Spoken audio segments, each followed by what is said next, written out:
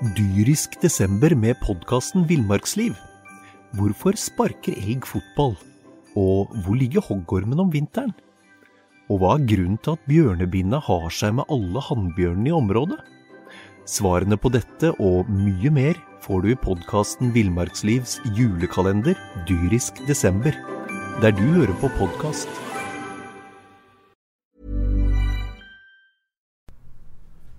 Velkommen til fotballpreik. Vi har gjort unna første serierunde. Vi har sett Brann ta på 3-2 i Skien. Du hører Jan Gunnar Kolstad snakke. Vi som vanlig inne på en mandag og skal snakke om det som skjedde i helgen. Vi har med oss BAs fotballekspert, Mons Ivar Mjelde, og vi har med oss en annen ekspert, har ikke vi da? Tormod Bergersen, sportsleder. Jeg har mått svare på det. Hva synes? Nei, vi får vel rett og slett si at den største eksperten han som førte Brann til gull for 12 år siden. Men vi ønsker jo å få nye medaljer til Bergen, men det gikk ikke helt så det skulle dette, Mons. Nei, det gikk ikke så det skulle. Det åpnet nå riktig nok ganske godt. Brann tar jo ledelsen omtrent før vi har fått satt oss. Flott dødball fra Petter Strand og fin heading av Vito Vongård. Så det er klart at det som skjer de første 40 minutterne var jo oppskriftsmessig. Jeg synes det ligner veldig mye på det Brannlaget vi har sett i vinter, og de hadde egentlig fullstendig kontroll. Men så skjer det noe når Odd skårer mål. Og det viser jo litt psykologien i fotball. Altså mål preger fotballkamper. Brann får på ugunstig tidspunkt, rett før pause, rett etter pause, 2 mål imot. Og ved de skåringene så er det liksom et forsvarsspill som jeg ikke har sett Brann har hatt på det jeg kan huske. Vi skal komme tilbake igjen til til keeperproblematikken, men la oss ta dette forsvarsspillet, for at de er ikke de ser ikke så bunnsolide ut som de har gjort. Nei, altså, de slår sprekker, og det bør ikke være noe overraskelse at Odd, de spiller 4-3-3. Odd ønsker på en måte, når de kommer til innlegg, så ønsker de god bevegelse inne foran mål, med motsatt kant som skjærer gjennom, spiss foran mål, indre løper fyller de opp med. Så det bør ikke være noe overraskelse for Brann hvem som er i boksen når Odd kommer til innlegg. Men det Brann synder med i denne kampen veldig mye, det er jo at de 2 beste duellspillerne de har på banen, Vito Vongård og Bismarck Acosta, de er jo helt fraværende fra det farligste området midt foran mål når disse innleggene kommer. De blir med på å skyve ut i siderommene, de skyver for langt over, de blottlegger det rommet som er farligst midt foran Holman Johansen, og der får Odd sine spillere boltre seg, og det fører jo til at en gammel Brann-venn og en kar fra Øystese banker inn 2 skåringer mot Brann. Så det er litt sånn forsvars-ABC-en i forhold til zoneprinsipp som på en måte Brann slurver med i en del av de avgjørende fasene i denne kampen. Er du overrasket, Tormod, over at de går på en smell i Skien? Kanskje ikke så veldig overrasket over at de går på en smell i seriepremieren, uansett hvem det hadde vært mot. Jeg er mer sånn som Mons, at du ser i hvert fall de 2 som var Norges 2 beste stoppere i Eliteserien i fjor, gjøre, altså det er jo en juniorfeil. Det er sånn elementære feil. Sånn elementære feil som du aldri har sett de på en måte gjøre før. Det synes jeg er veldig overraskende, at de lar det være så tomt bak seg i boksen der. Da kan du på en måte komme inn på dette med laguttaket, så Lars Arne gjorde. Nå har de 2 vært mest vant med at de har Løkberg og Strand som indreløpere, og de legger nok ned en mye større løpejobb enn hva Kristoffer Barmen gjør, for eksempel. At de er vant med at de er der, at de har ekstra folk inne i feltet, og så når de plutselig, når han tar ut et lag med Barmen der I stedet for på en indreløperposisjon, så mister de noe, men de jo komplett ute av posisjon uansett om de hadde vært der eller ikke. Ja, altså du sa I forkant av seriepremieren I BR på lørdag, når vi ba deg oppsummere Mons vinteren, så husker jeg, det var jeg som skrev artikkelen, at jeg avslutter med å sitere deg på at det vil være galskap å ikke spille med Strand og Løkberg som indreløpere, sånn så gode som de har vært I vinter. Ja, altså jeg skjønner jo ikke det. Altså, jeg tror jo Lars Arne når han sier før kampen I Skien, jeg starter med det laget jeg mener best, altså best skikket til å ta 3 poeng I Skien. Men man har sett Petter Strand blitt flyttet rundt I noen andre posisjoner I løpet av treningskampene også. Jeg vet han ikke liker det, og jeg synes ikke det klokt, fordi at det nå en som har vært Branns beste spiller I oppkjøringer, så det Petter Strand, og da som indreløper. Altså måten han plager motstanderne på med disse bakromsløpene, altså hele tiden flink å finne disse åpningene til å gå inn I som motstanderen gir. Den trioen sentralt med Yttergård Jensen, Løkberg, Strand som signalspiller I indreløperposisjon, det har vært Brann sitt beste midtbanekonstellasjon I hele oppkjøringen I mitt hode. Og jeg forstår ikke hvorfor man ikke bruker den suksessen og I seriepremieren I Skien. Og så det heller ingen tvil om at Brann sin beste venstrekant Kristiansen Rolandsson. Nå blir det tennis til Rolandsson, for Rolandsson flyttes over på høyre siden. Det jo med på å skape sånn, altså det et par valg der som vi som står utenfor undrer litt på.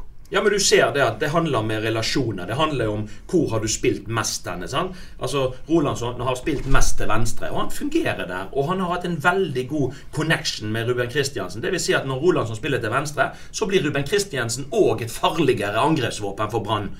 Nå bytter man han over til høyre, der Teniste og da Rolandsson ikke har den samme relasjonen. Så det klart, disse byttene gjør at du må gjøre flere bytter, og som igjen lager det litt urytmisk I Brannlaget. Så jeg tenker det at denne kampen har fått Lars Arne og trenerteamet, de har fått noe å tenke på I forhold til, det ikke bare å flytte folk rundt litt sånn ukritisk.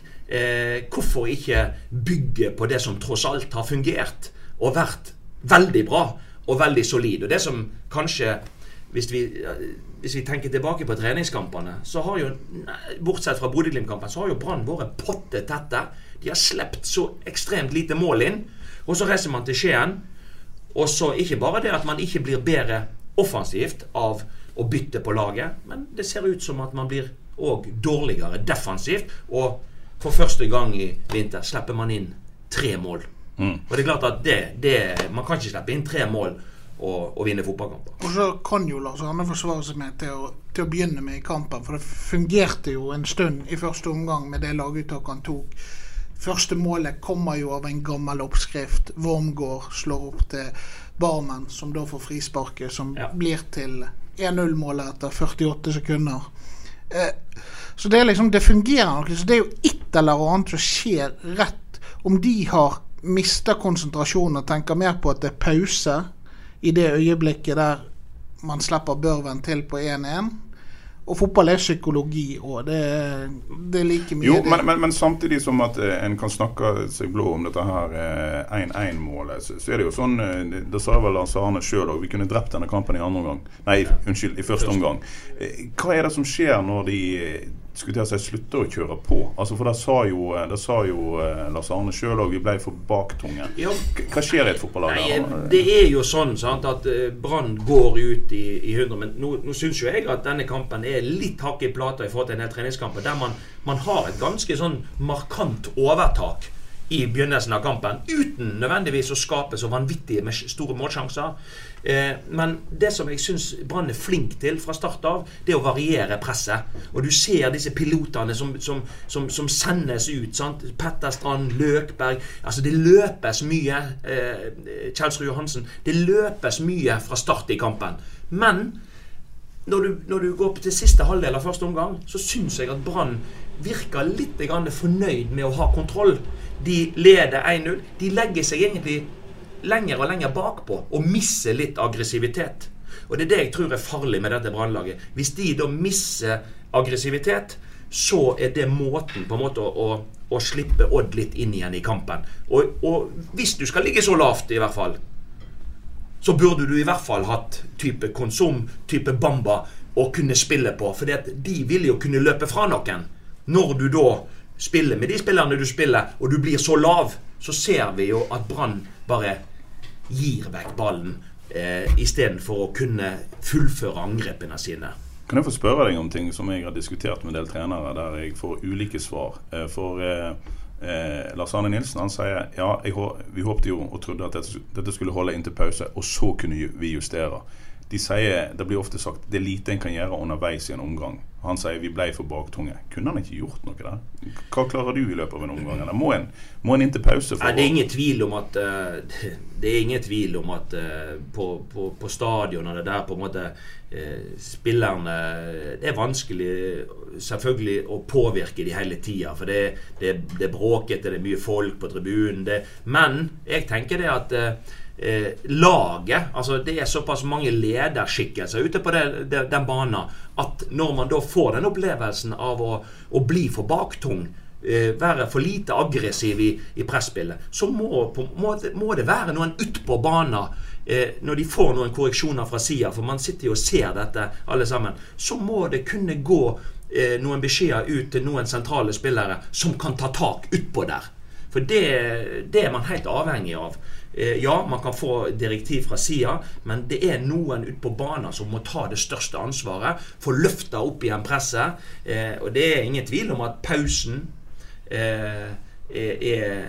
en viktig det en periode i kampen der du kan få gjort de store endringene, men jeg mener det at det blir for enkelt å si det at nei, vi måtte vente til pause. Det klart at noen utpå der burde tatt et større ansvar når man føler at man blir passiv.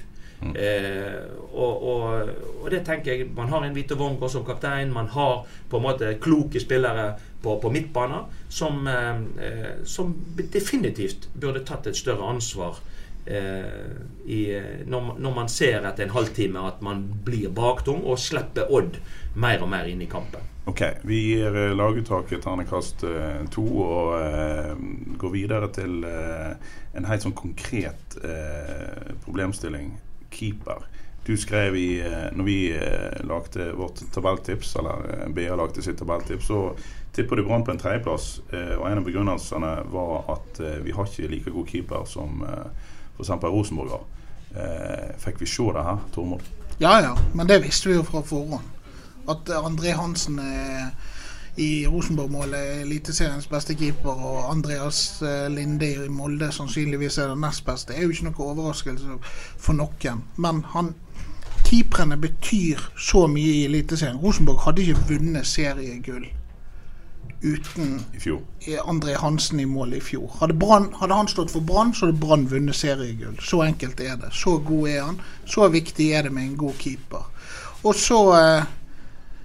så tror jeg nok, men samtidig så fikk Lars Arne Nilsen ville ha Radlinger. Det skjedde ikke. Så går de for Holmen Johansen, og det mener sikkert de fleste kanskje hakket ned, selv om Radlinger ikke var altså han hadde jo ting han gjorde også var helt gale, men så blir det jo ofte sånn med trenere, og det ser vi ofte at det var greit, vi hentet inn Håkon Oppdal, men det var Holmen Johansen vi brukte penger på, så da står han, selv om du kanskje litt usikker på det, fordi at du har brukt penger på han, det ligger litt prestige i sånne ting, og så tror jeg Holmen Johansen står et par kamper til, og hvis han fortsetter sånn som mot Odd, så kommer Håkon Oppdal inn.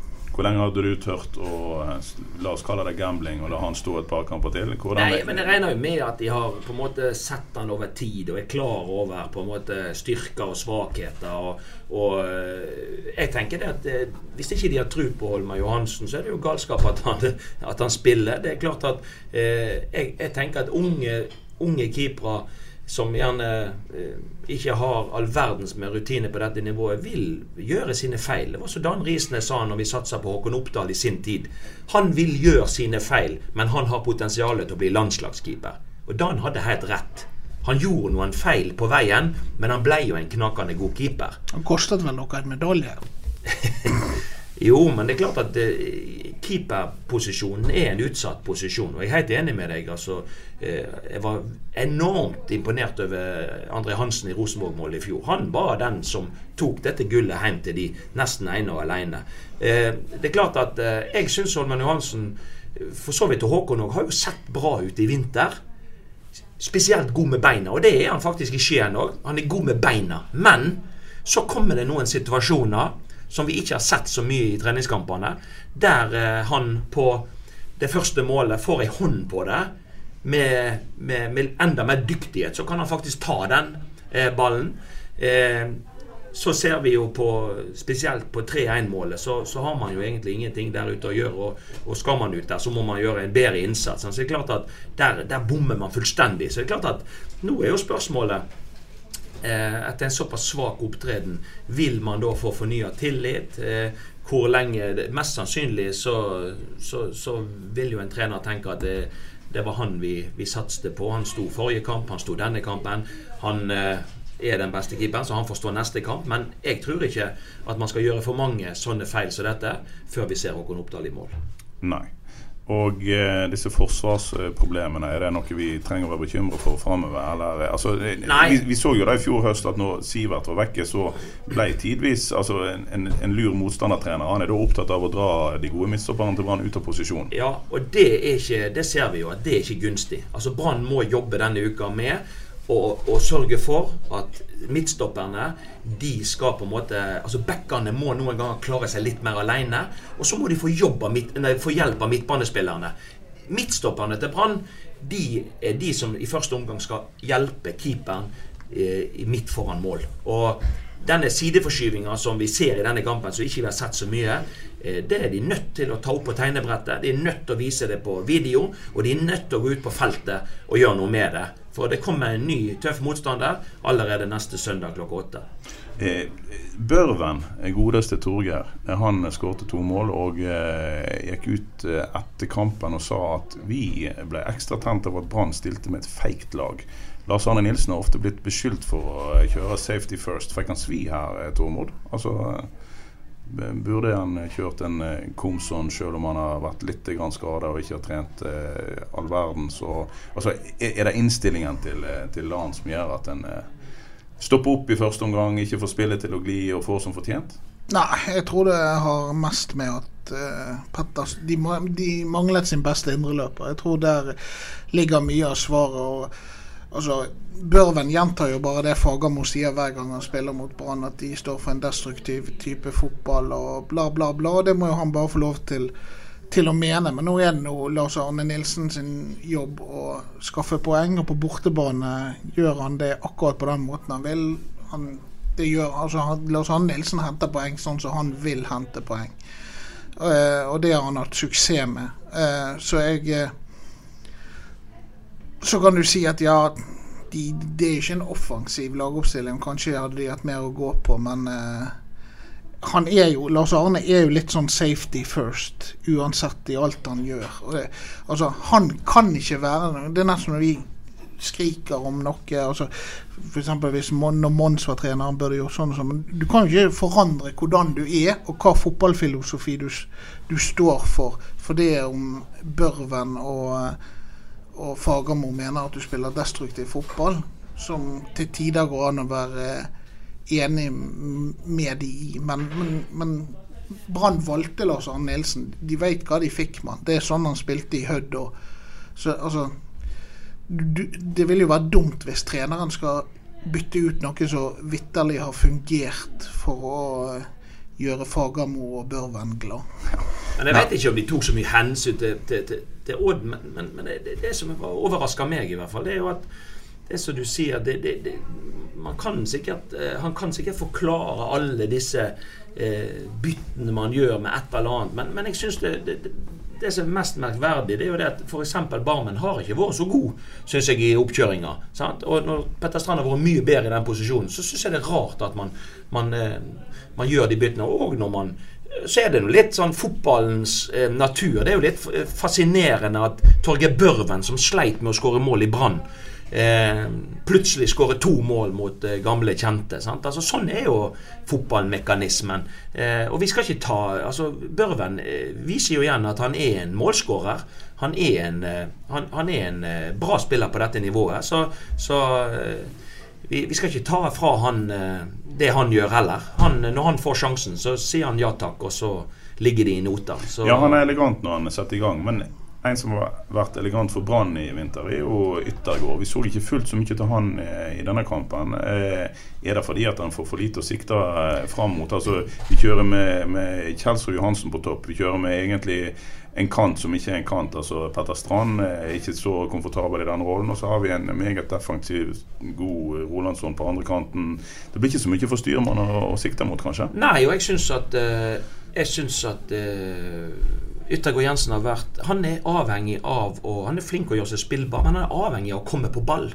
Han en som liker mye ballkontakt, og jeg synes han har vært drivende god i Brann sitt offensive spill, og han har vært flink til å, jeg tror nok det lettere også, og når Petter Strand Løkberg spiller, så det lettere å finne folk opp i banen.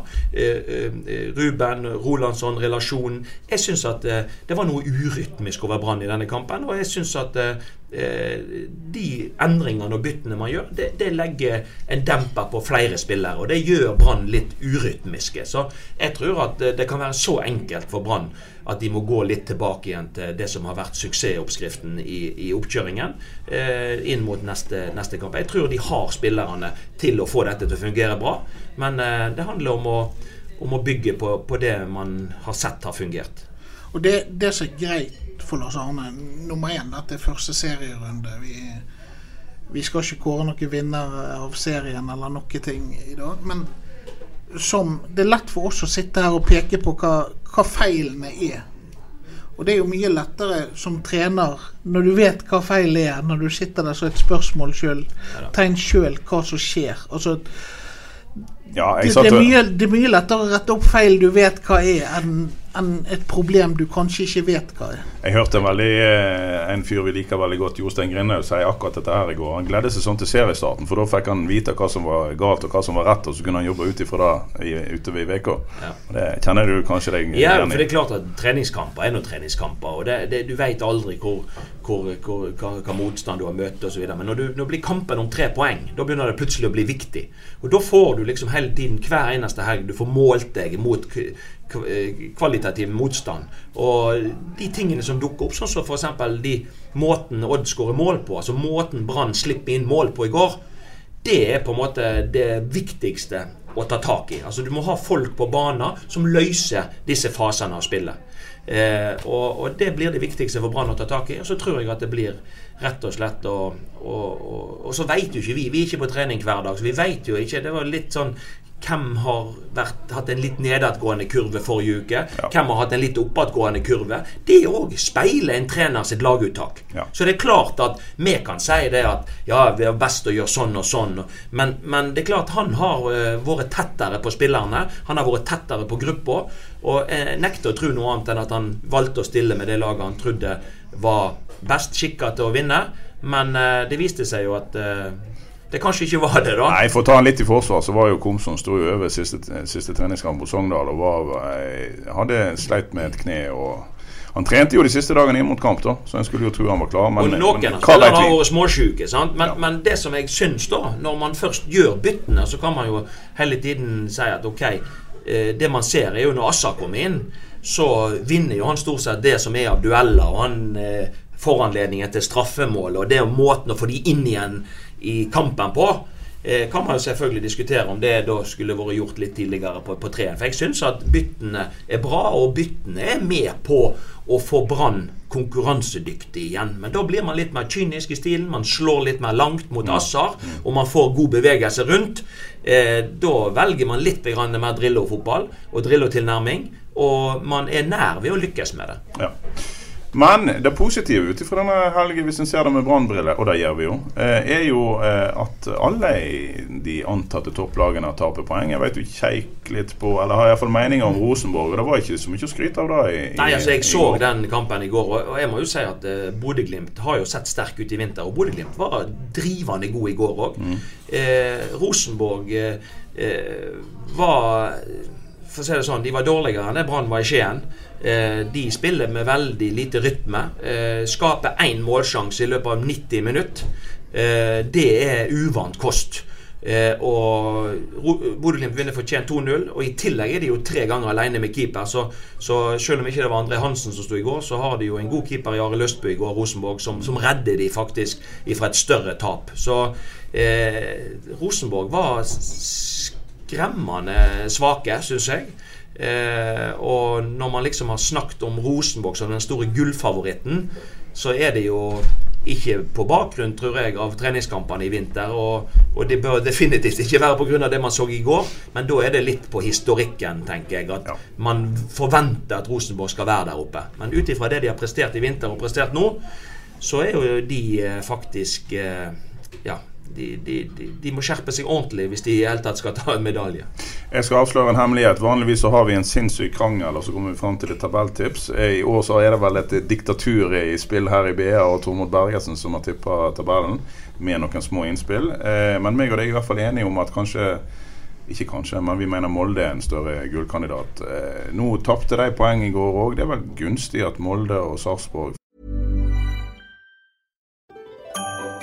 Dyrisk desember med podcasten Villmarksliv. Hvorfor sparker elg fotball?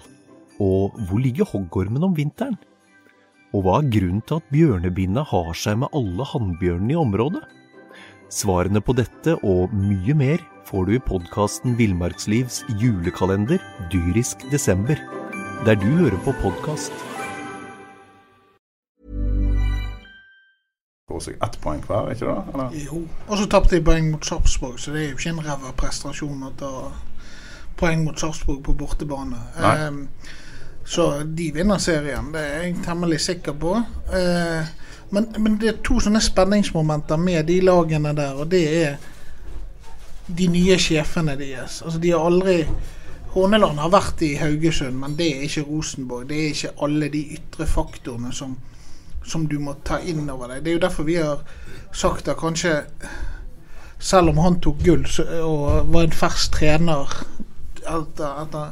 så ikke for eksempel Brann og Rosenborg noen klubber å øve seg på å være trener i, for det så mye annet enn selve fotballdel, og det jo sånn hvordan takler altså alle Rosenborg-supporterne syns egentlig at Horneland var et alt for svagt navn.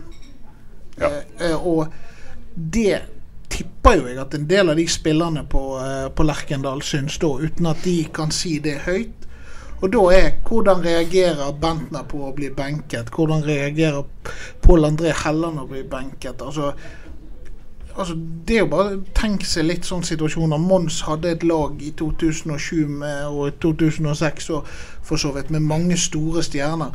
Og det og greit nok at fotballfag mye å jobbe, men etter hvert så blir jo psykologi og pedagogikk en stor del av det. Og det jeg sinnssykt spent på hvordan Horneland klarer, og jeg spent på hvordan han som aldri egentlig har vært sjef i Molde takler det.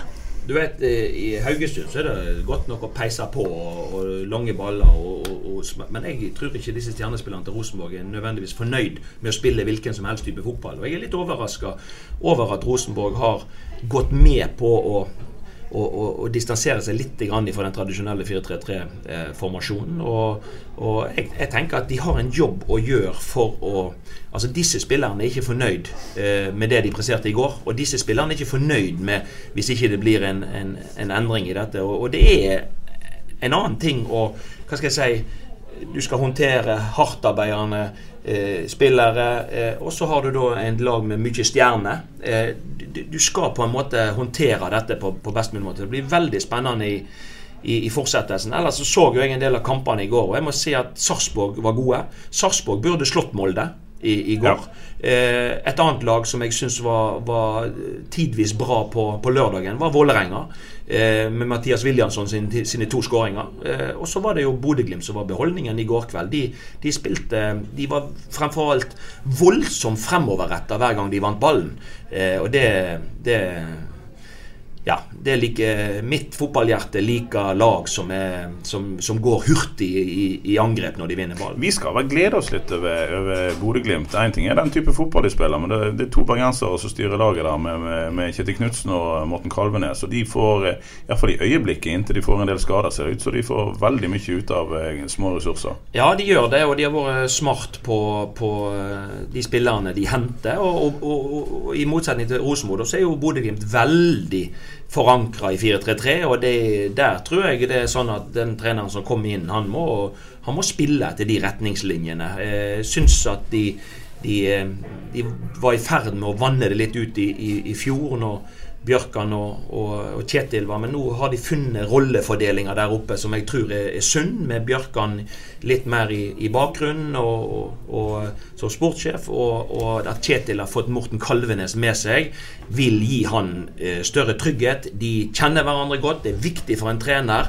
å ha med seg assistenter som du vet lojal, som du vet jobber til de samme prinsippene som deg selv. Da kan du påvirke gruppa på samme måte, men ifra flere vinkler. Så jeg har sett noe, altså den framgangen Bodø/Glimt har vist i vinter, ser godt trent ut, og de maler på i denne 4-3-3-formasjonen. En liten fun fact om Bodø/Glimt. De har nedfelt, og Knudsen kunne fortelle han fikk kjeft hvis det ikke var 40% nordlendinger, altså nordnorske spillere. Jeg husker ikke helt om han sa på banen eller om det var i stallen.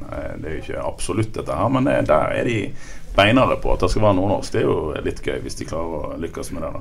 Men det har vel noe å gjøre med at de har ikke ressurser til å hente så mange utenom. Men de har jo gode gener. Det jo en ny Berg som herjer på midten der.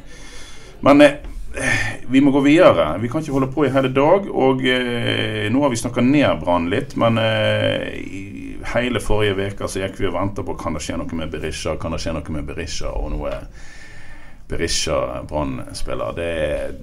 Du sa i forkant at Brann mangler kanskje en kantspiss til å komplettere stallen. Nå har de fått den, eller hva sier du, Mons? Ja, og i alle fall, jeg mener de gjør en innrømmelse av det når de velger å spille med Petter Strand som kantspiller, fordi at han bedre i en annen posisjon.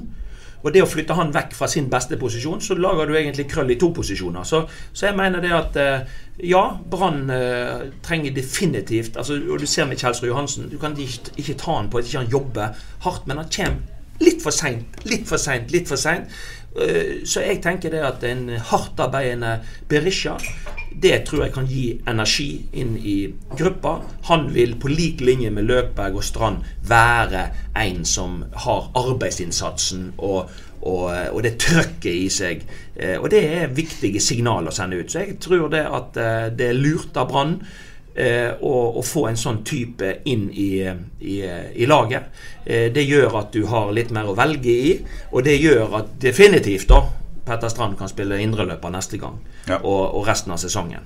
Så jeg tror at dette en smart signering, og det var jo det jo et signal også at det var jo i kamp med, hvis vi skal tro media riktig, så var det jo i kamp med Rosenborg, kamp med Molde, kanskje kamp med Viking, altså andre lag også som var interessert i Berisha. Men Brann trakk det lengste strået, og de påstår også at det var uten hjelp utenifra, så jo det en god prestasjon, tenker jeg. Han har vel også signalisert en entusiasme for Bergen by, og det altså å komme til Brann.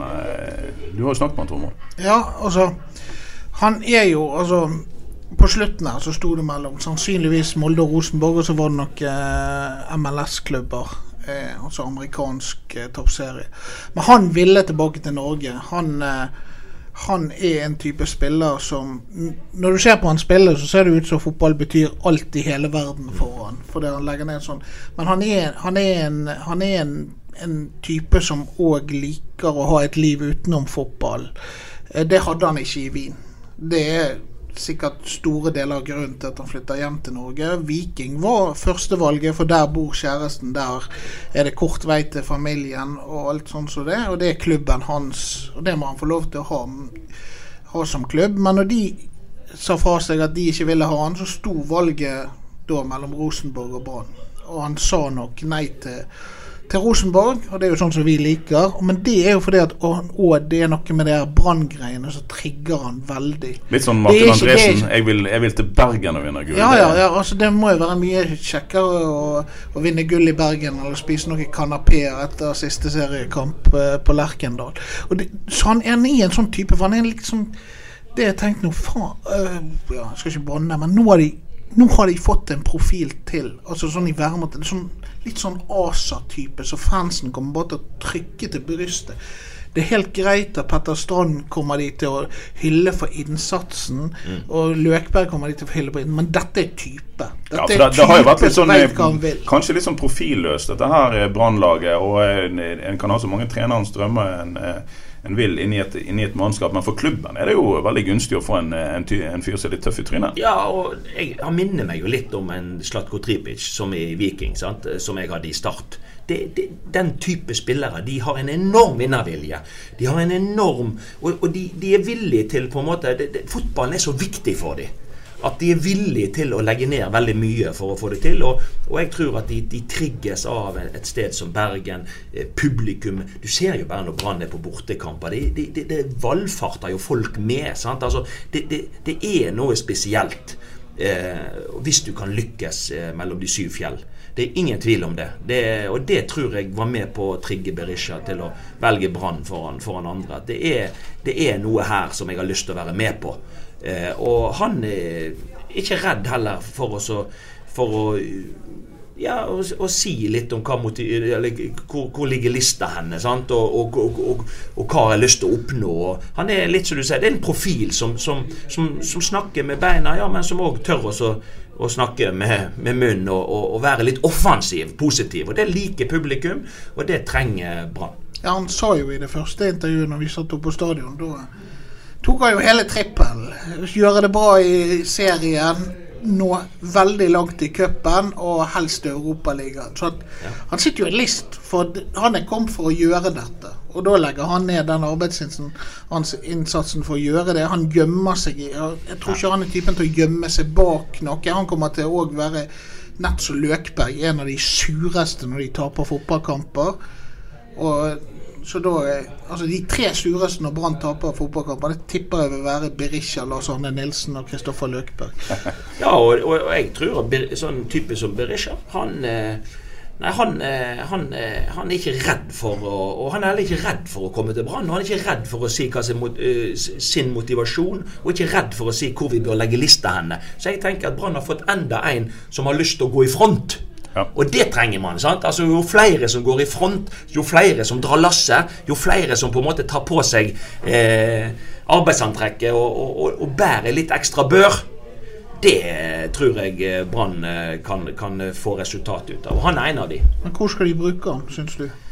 Nei, jeg tror du skal begynne i front, altså. Jeg tenker det at sånn som jeg ser Brannlaget nå, hvis Bamba da ikke helt frisk, Bamba frisk, så kan han spille spiss, men sånn som jeg ser nå med Kjelsrud, med en Bamba som har vært litt halvskadet, så trykk, og jeg mener at man har med Rolandsson, med Konsum, så har man kantalternativ, så da tenker jo jeg at jeg ville sette han i front som midtspiss nå i starten, for det tror jeg vil gjøre den posisjonen enda bedre. Og så får man eventuelt se hvis man kan få en Bamba i form og sånn, så ser jeg ikke vekk ifra at Berisha kan i tillegg gjøre en kantjobb, men jeg ville hatt han som jeg tror de trenger spydspiss nå inn mot neste kamp. Jeg tror jo at det det som kommer til å være første jobben hans, hvis Bamba ikke helt frisk, så fordi at han har jo denne førsteforsvareregenskapen som Lars Arne Nilsen elsker, og så sier du at du en god førsteforsvarer til Lars Arne Nilsen, så blir jo han forelsket i deg. Men jeg tror på sikt, jeg tror det Komson som skal svette mest for dette kjøpet her. For Komson har vært god til tider, men det han som skal svette nå. Det ikke Rolandsson på den andre siden. Liten brannfakkel der, ja, fra Tormod Bergersen. Vi må videre. Vi skal spare den største karamellen til slutt, og han heter selvfølgelig Steffen Landro.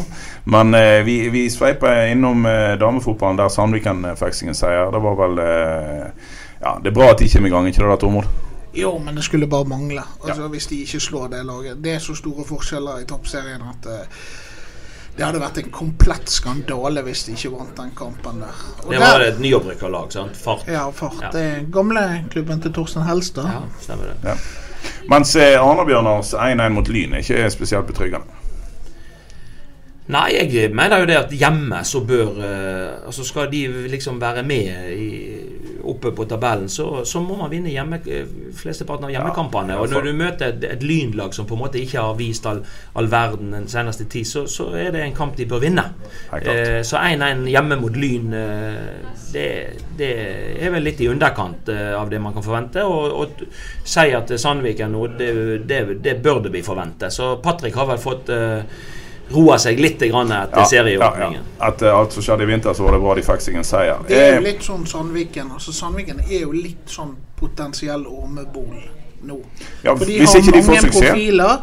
De har en trener som stort sett har vært assistenttrener gjennom hele karrieren sin, og nå skal styre profiler. Det klart, det blir litt misunnelse. Det vil jo du alltid måtte håndtere, selv om alle skjønner at det forskjeller på lønn i fotball og alt sånt som det, men så det en del av de etablerte på Sandviken som nok føler at det ikke rett at de gjør andre til heltidsproffer og de ikke får sjansen, og det litt sånn potensielle, så de ekstremt avhengige av å lykkes tidlig i Sandviken, og Arna-Bjørnar trenger en altså de trenger å få fram en som skårer mange mål. Arna-Bjørnar har jo trengt en målskårer i 15 år, så vidt jeg har sett det. Men det jo litt tidlig etter 2 kamper og på en måte male hele bildet, så jeg tenker jo litt sånn om Sandviken friskmeldte og om Arna-Bjørnar tar nye steg. Det må vi må se flere kamper før den tid, sant? Og det jo ikke så veldig lenge. Jeg lurer på om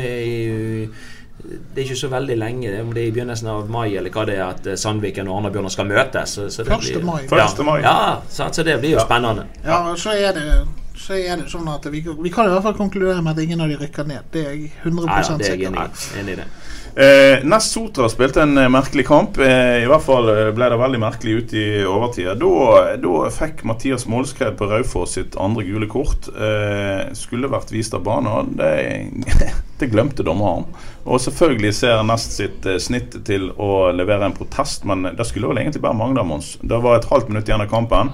Alle vet jo at sannsynligvis hadde det ikke vært noe forskjell, men regler vel regler. De får vel en omkamp her, gjør ikke de det? Nei, det vet jeg ikke, men jeg nå der at det Nest presterer gjennom 90 minutter mye mer bekymringsfullt enn at på en måte den store snakkisen blir det. Det selvfølgelig du har fjerde dommer, du har 2 assistentdommere, du har en hoveddommer, og når det blir gitt, og vi ser jo på TV-bildene, når det blir gitt så tydelig 2 gule kort til en spiller, at ingen får det med seg, det jo ikke bra i det hele tatt. Og da har man jo ikke, man har vært på jobb, men man har ikke gjort jobben sin. Det noe skal spilleren selv ta ansvar for å si hei, jeg skal jo ut her? Han kan jo ha gjort klubben sin en enorm bjørnetjeneste. De leder jo 2-1 over et halvt minutt igjen.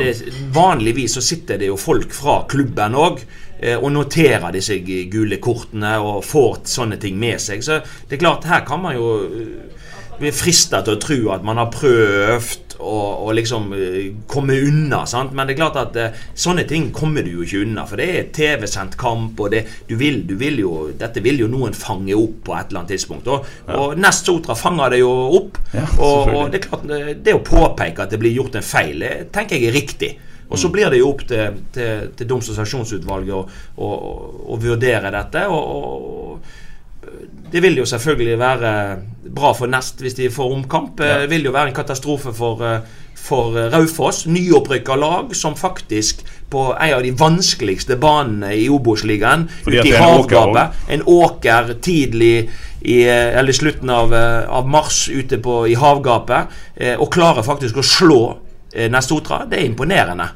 Og det som slår meg når jeg ser det Nest-laget, for jeg tenker at de har utvidet troppen og bredden i denne stallen, men jeg ser jo det at savnet av en Sondre Liseth, som jeg synes var meget god i fjor, som gått til Mjøndalen, en Chirac som gikk til Kristiansund, som var drivende god på midtbanen, en Lasse Selvik som stod i mål, og han Egil Selvik, unnskyld, Lasse, han var i Åsane før i tiden. Egil Selvik, som stod i mål i Nest i fjor, og som nå tilbake i Sandnes Ulf, han var jo han ble vel kåret til første. Ja, han var jo Nest sitt svar på André Hansen i Rosenborg, sant? Altså, han gjorde veldig mange gode kamper, veldig mye redninger, og når jeg så på de målene i går også, så tenker jeg at kanskje man savner noen nå i Nest, og det var med på å gjøre at de tappte kampen i går.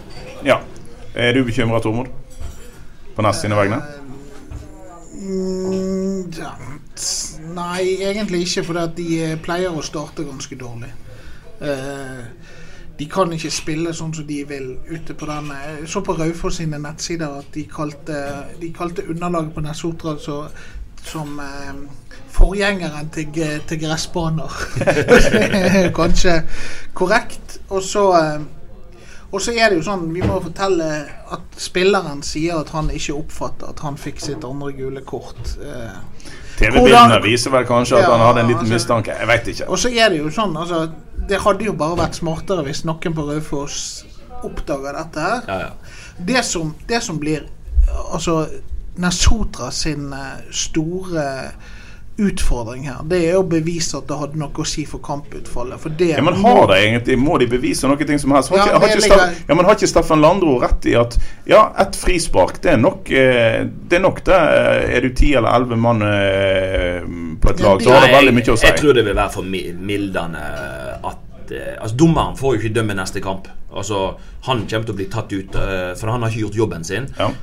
Men jeg tror det er litt formildende at det er så liten tid igjen av kampen. Altså, jeg tror de vil ha problemer med det. For det står i denne, når du skal legge inn protest, så må du begrunne hvorfor dette hadde kamputfall. Men nå har jo Nessotra den største fotballnerden i verden som fotballtrener, så han kan jo sikkert plukke opp... Større enn Kjetil Rekdal? Ja.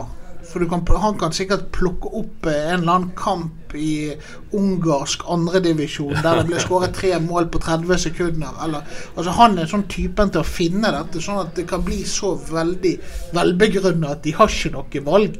Men det er jo sånn, du kan si det er usportslige i Raufoss hvis de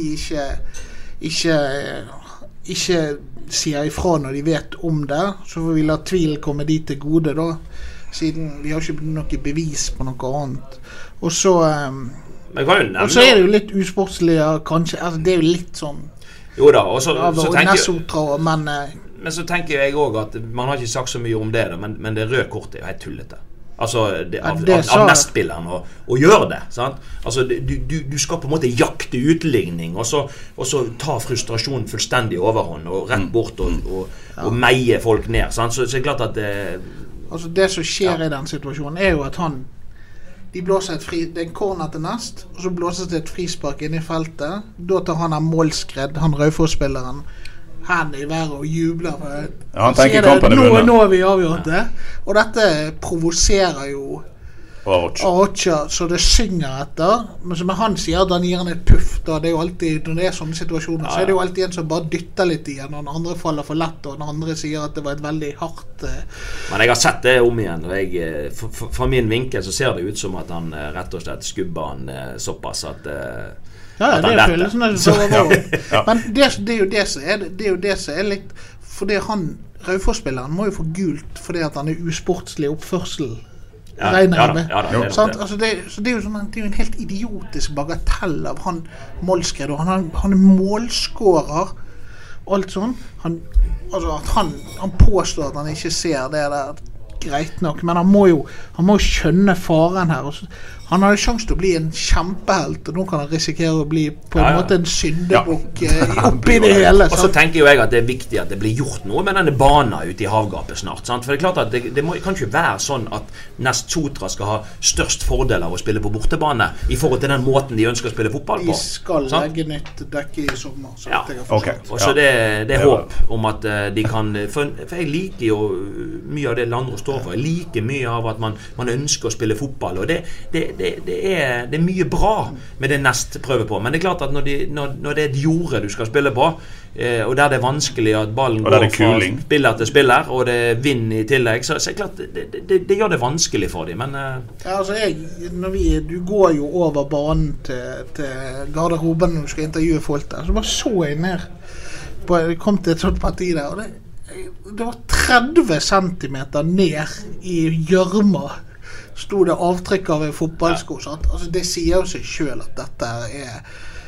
og det er spesielt ille bort mot den hovedtribunen der, altså Men nå er det jo mange godbiter som står i kø da. Fremover nå er det jo det blir jo spennende å innvie den nye stadion på søndag klokka 8 mot Bodse, sant? Og så har jeg blinket meg ut et par kamper ute i havgapet også i mai måned.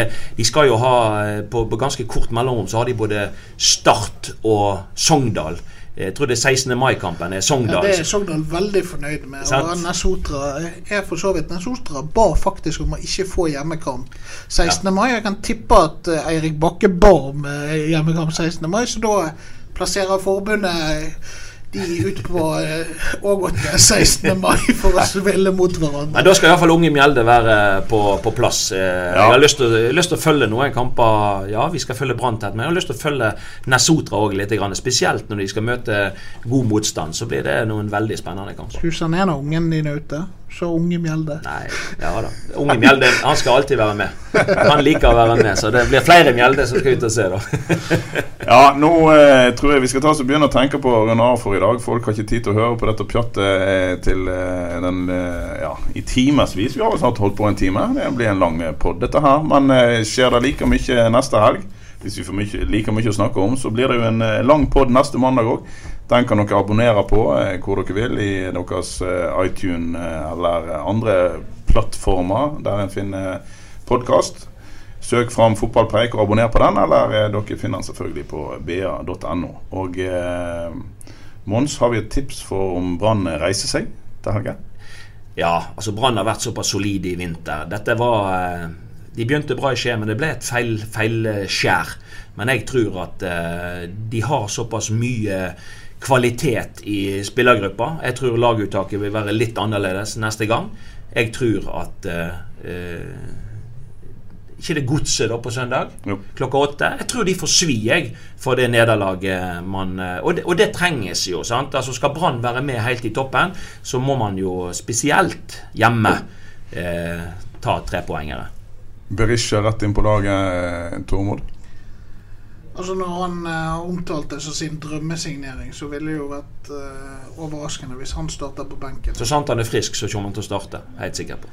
Og så tror jeg Petter Strand spiller indreløper, sånn som både jeg og Måls vil. Ja, jeg folder hendene nå. Ja. Nei, men da er vi alle sammen enige da. Så sier vi at det blir Brann-seier på søndag, og så snakkes vi igjen neste mandag. Takk for i dag.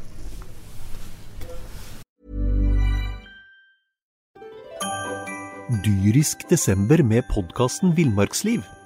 Hvorfor sparker elg fotball? Og hvor ligger hoggormen om vinteren?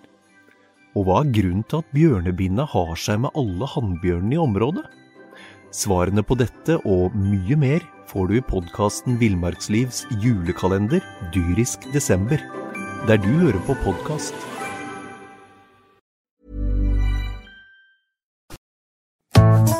Har du et enkeltpersonforetak eller en liten bedrift?